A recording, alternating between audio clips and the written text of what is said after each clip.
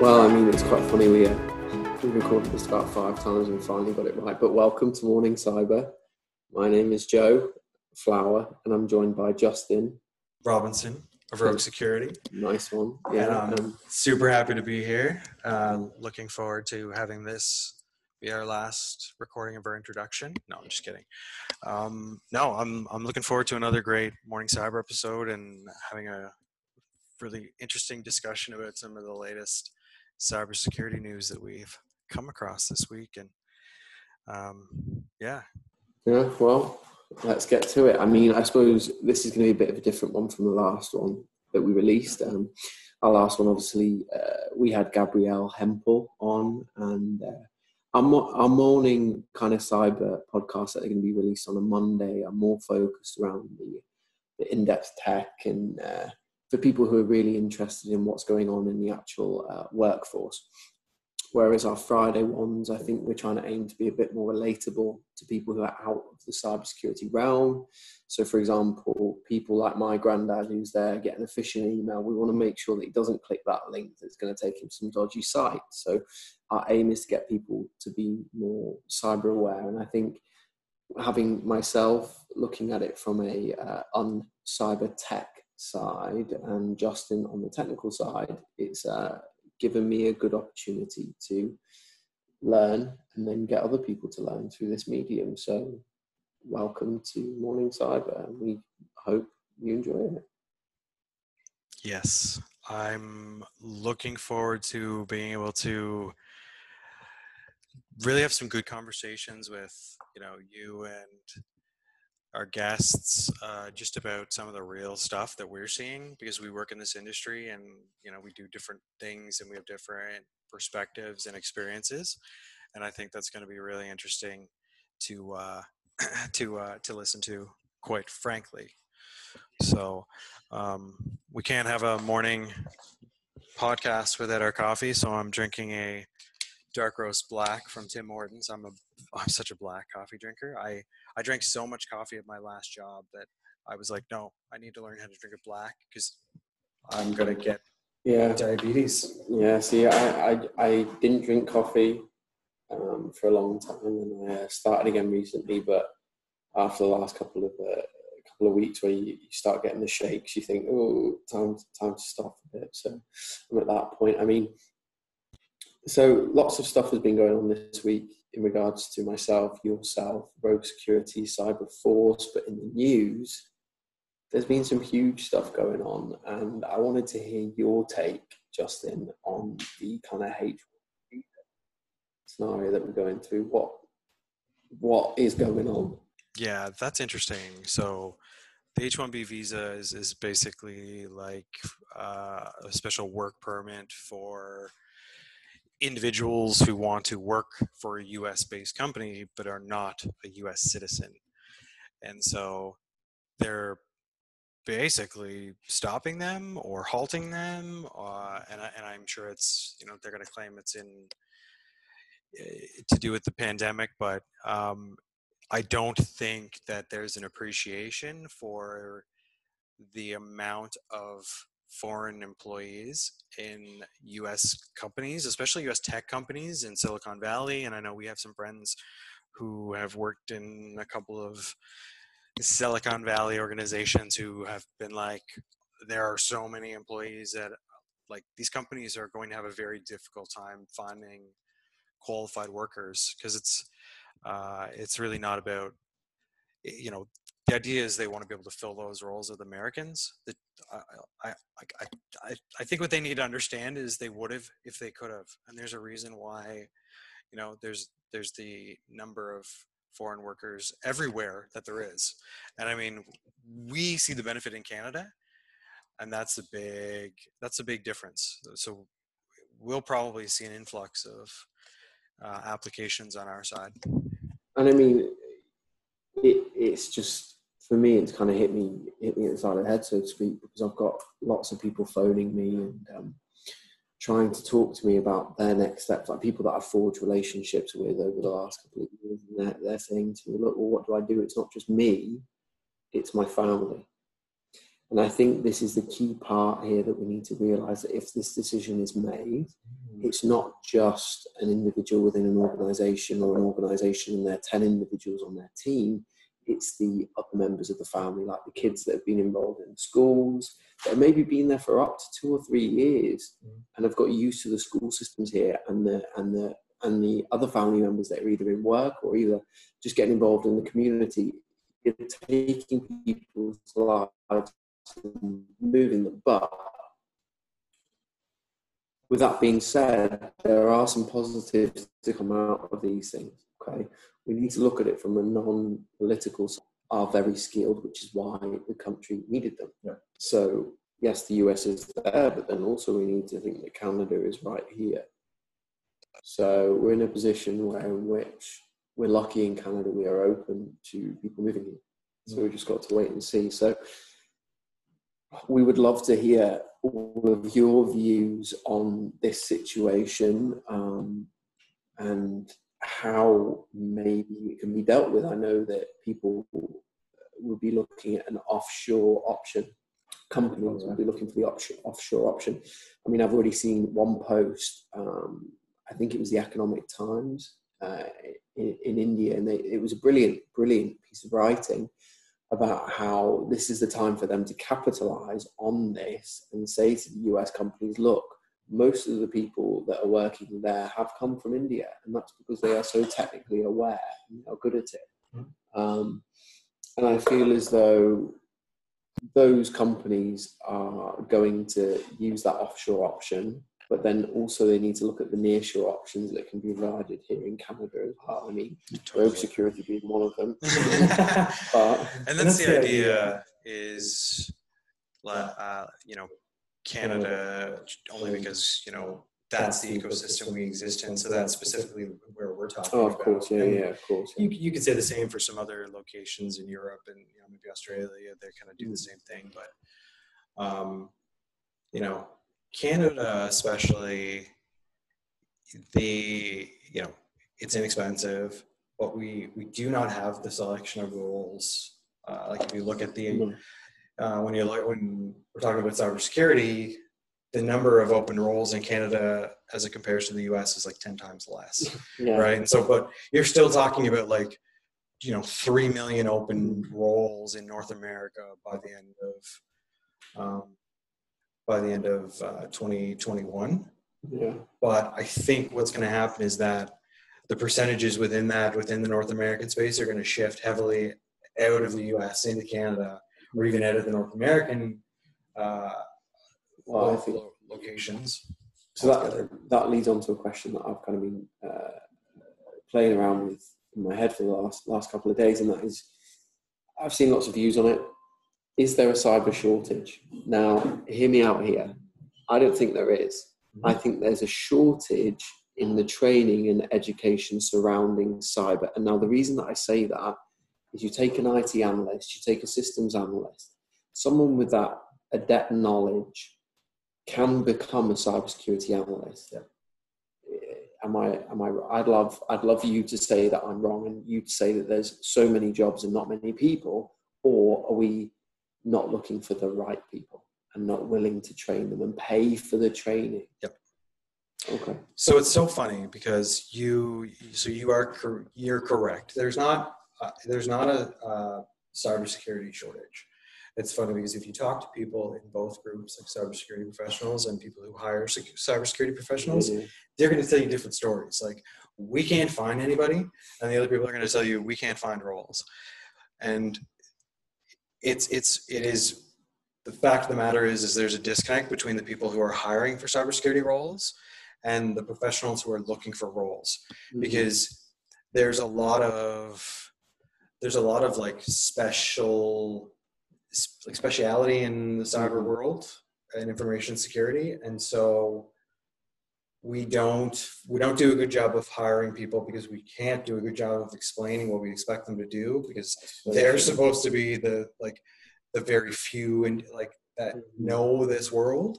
And so what you see is a lot of these generic job descriptions that are just pulled based on what they've seen in the industry, and it's not working because they're looking for people with cybersecurity and information security experience when they should be looking for the skills that are actually going to make up that role that they want to have. So you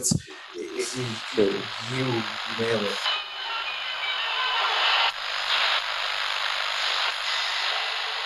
We interrupt this podcast to bring you our sponsors.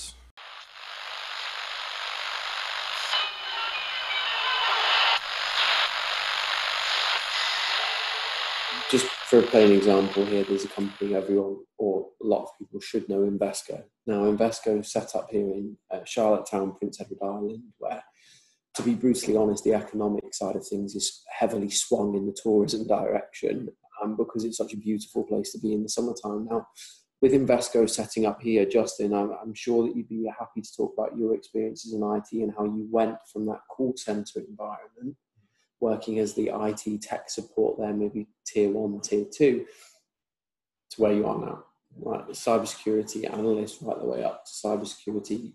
Yeah, so that's a good question. I'll actually go a little bit further back because I started out actually doing call center work for internet service provider technical support. If you've heard of Eastlink, I did some work for them.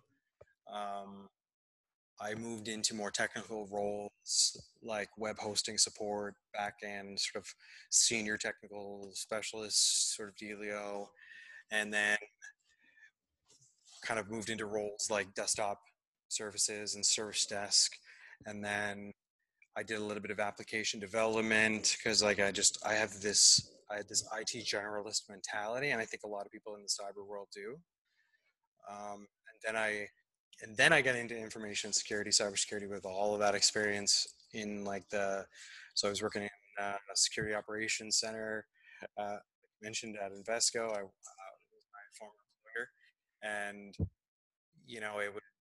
it was doing a lot of the like threat hunting and alert monitoring and malware analysis. It's and there is sort of that, and there is that. I wouldn't say level system in the SOC because it's actually just how they refer to their structure. So you generally have like an L1 team that does your initial triage. They respond to the incidents and like make sure they're actually true or not. Move it up to that second level, which is where I was at. We did the in-depth analysis and review and reporting. And then you've got like your management, your L3s and your L4s, and it's basically just like that escalation structure that you build a security platform around. So it was very interesting. I've always had interest in technology, and it's been on the technology, the software side, the hardware side, not a lot of networking, but which is a huge part of cybersecurity as well.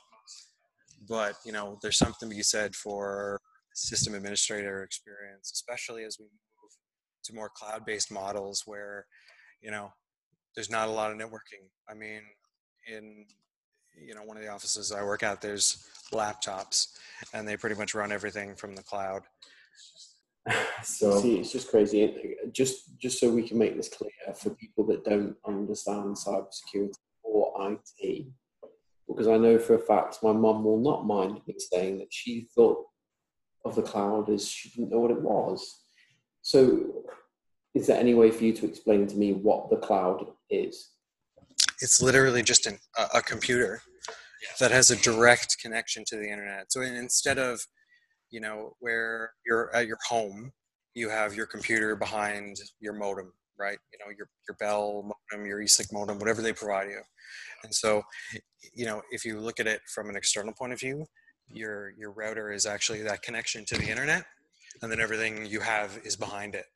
So a cloud instance is just basically a computer that it sits right on that internet point, and you can access it right directly. You're not going through a router. You're not going through like some intermediary. So you can access it from anywhere like an internet connection is available. So because the internet is just a big network. So take your home network and multiply that by a lot and add a bunch of complex technology, and that's how the internet works at a very grand scale. Yeah, well, there you go, Mum. You know what the cloud is. So, I mean, other things that have happened this week, I saw something that really kind of intrigued me now. It's a bit of a blue area, so to speak, and it's this whole kind of like, I don't know the right terminology for it. Let me just have a think now. It's in regards to the not ransomware, but it's sextortion. Sextortion. Here it is. Mm-hmm. Now, this is something that many people may not understand just how scary it can be, and how demoralizing and how much it can ruin a person's life. So there were some stories that have been published. I know the BBC posted a brilliant article. We can link that in the description on this podcast on Anchor FM as well. But Justin, sextortion, can you explain a little bit as to what that can be and how maybe we could safeguard against it? Because everyone is involved in it, but how can we safeguard against that portion of it? Yeah. It's actually it can be very scary when you, like, that's the problem with our industry, is everything sounds scary. Oh, very much so. And it's funny because the solution is a lot different than like what you would think. So what a sextortion typically comes in the form of an email, spam, phishing, and they claim, what they do is they identify you by name, which isn't hard to find, right? Your name It's associated easy. to your email address. Very easy. Yeah. They state one of your passwords, most likely an old password they find somewhere online in it, to like build the trust, build the validity of their act, right? So you're instantly like, oh, that's an old password, they must be telling the truth. Then they start to go in and talk about how they've watched you surf the internet, watching porn, they've turned on your webcam and recorded it, and if you don't send X number of Bitcoin to this wallet, then they'll release it to your friends and your family. And that can be a super scary thing for people who don't have a lot of experience with technology and don't understand what's possible and what's not. And, typically it all begins with them finding a record or an old password somewhere. So we find out all the time that passwords have been breached, accounts have been made available online. And so all they're doing is taking that information and just doing something different with it, right? They're just saying, how can I use this information to make myself look more credible in my attack? Yeah. And then they're saying, here's your password. You better believe that if I have your password or an old password, I have a recording of you watching, porn. And the fact of the matter is that a lot of adults do watch some type of pornography, and that's okay. But we're sort of, I don't know. It's like embarrassed about it because Yeah. you feel as though there's a societal pressure towards not watching it, and you should be completely like, oh, stay away from it. But it's not the case. But these people, for people that don't understand the cyber side of this sextortion, it's effectively blackmail. Yeah. And I think what everyone needs to realize is cybersecurity is a new form of police. Like, we're used to all the old criminal side of things. Like, for example, you break into a bank, you steal all the money. Now, from a cyber perspective, you can hack into a bank and take all the money. So it's a similar kind of thing. And I feel like people need to realize that you shouldn't be scared of cybersecurity because everything evolves. So if you don't understand it and you're scared of it because you don't understand it, that, as I said, everything evolves, crime evolves, and it always will. So sextortion, don't be scared. It could happen to you, it might not, and it might happen to someone you know, and the likelihood is it will. But just be very careful and make sure that they don't give away any info. But then at the same time, it's like Justin said, people watch pornographic content and they are embarrassed to talk about it. And this is what leads to all these problems, is because they get into this like rabbit hole of sextortion, and they're so embarrassed to even go to their family and say, look, I'm in this trouble, is this correct or not? There you go, sextortion, don't be worried about it. It happens. It comes down to like how do you protect yourself moving forward? If it's happened to you, ignore it. Like, delete the email, do not do anything with it. And you know, what you can do to protect yourself isn't so much because you're going to get emails like that randomly. It's just going to happen. But you know, if you're confident in saying, yeah, that's an old password, but I used that a while ago, and when I found out that it was breached, I reset it. So have fun with that, you know. And then, you know, if you have those practices, those safe password practices, and you saw that password, you just you would know, right? So the psychology doesn't work. I think this kind of boils down to the whole, if you don't know about these, well, phishing in general, if you don't know about it, the rule of thumb, if you don't know the email address, do not reply and do not click anything. And they are very, very sly with it. I mean, I know someone that was breached. It was the same email address bar one digit, and the person I know clicked on the link, and then obviously that link led to something that wasn't very good. But rule of thumb: do not click anything that you don't. And I think the problem that we've got here, I must admit, on this podcast, is that we're going through topics like nobody's business. We're going to have nothing to talk about on the next lot, so we'll have to wait and see. Yeah, I think it comes down to just protecting yourself, and don't check your email first thing in the morning or the last thing you do, because then you just don't put in the focus that you probably need to be able to protect yourself. And criminals know that. They do send you. You'll get most of your phishing email early in the morning, so that you get it first thing. Okay. And you know, it happened to a colleague of mine at a previous role where, you know, they just got an email one day they thought was from the CEO asking for their phone number, just they needed to follow up with something, and he replied with his personal number, and that's as far as it went. So it was like, whoa, what's going on here? Because then we went back and looked, and it actually did not come from the CEO. It came from a free email account with the CEO's name. But there's something to be said for, you know, attackers using that ability to distract when it comes to like email, because it's just become a daily bore for most people to check their email. They don't think. So I feel as though on Monday, the next guest that we're going to get, I think I know who it's going to be. I've had some conversations with some people. I don't think you and I have discussed this yet, but based in Canada. Okay. I might leave it as a bit of a guest for you as well, because that could be quite funny. We get a guest on and you don't actually know who they are. I was really thinking that, yeah. I'm going to have a conversation with them. I'm going to say him or her or they or them. I suppose them counts, but I'll see if they're free. Now, they work more in the kind of business side of cybersecurity. So it's more focused, not on the tech, but it's for me. I'm being brutally honest. It's for me. I want to learn from them, and I want to learn how they feel as though COVID has impacted them as a company. Right.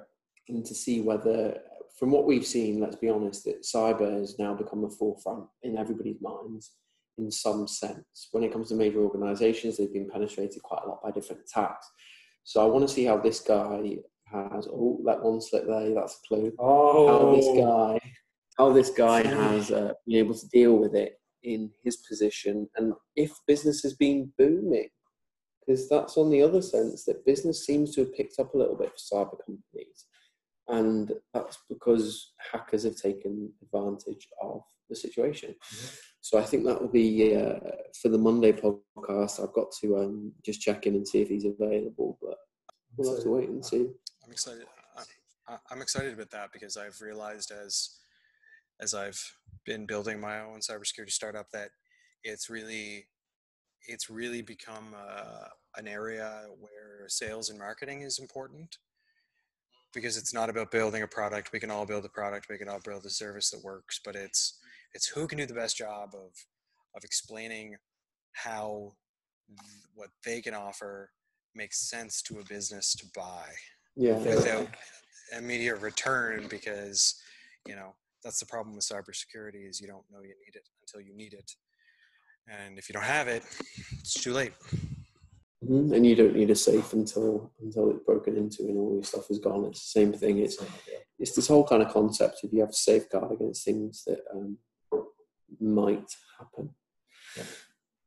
With that being said, I think that it's a good place to start on Monday from a business side. So it was good to chat today. And I think everybody have a lovely weekend. I know here on PEI it's supposed to be warm, but maybe a bit drizzly, but we'll have to wait and see. What are you planning on doing this weekend? Well, I'm going to get outside, exercise, enjoy the weather. Hopefully it's going to be nice continuing, and just get away from my screen for a few minutes and enjoy the other things in my life.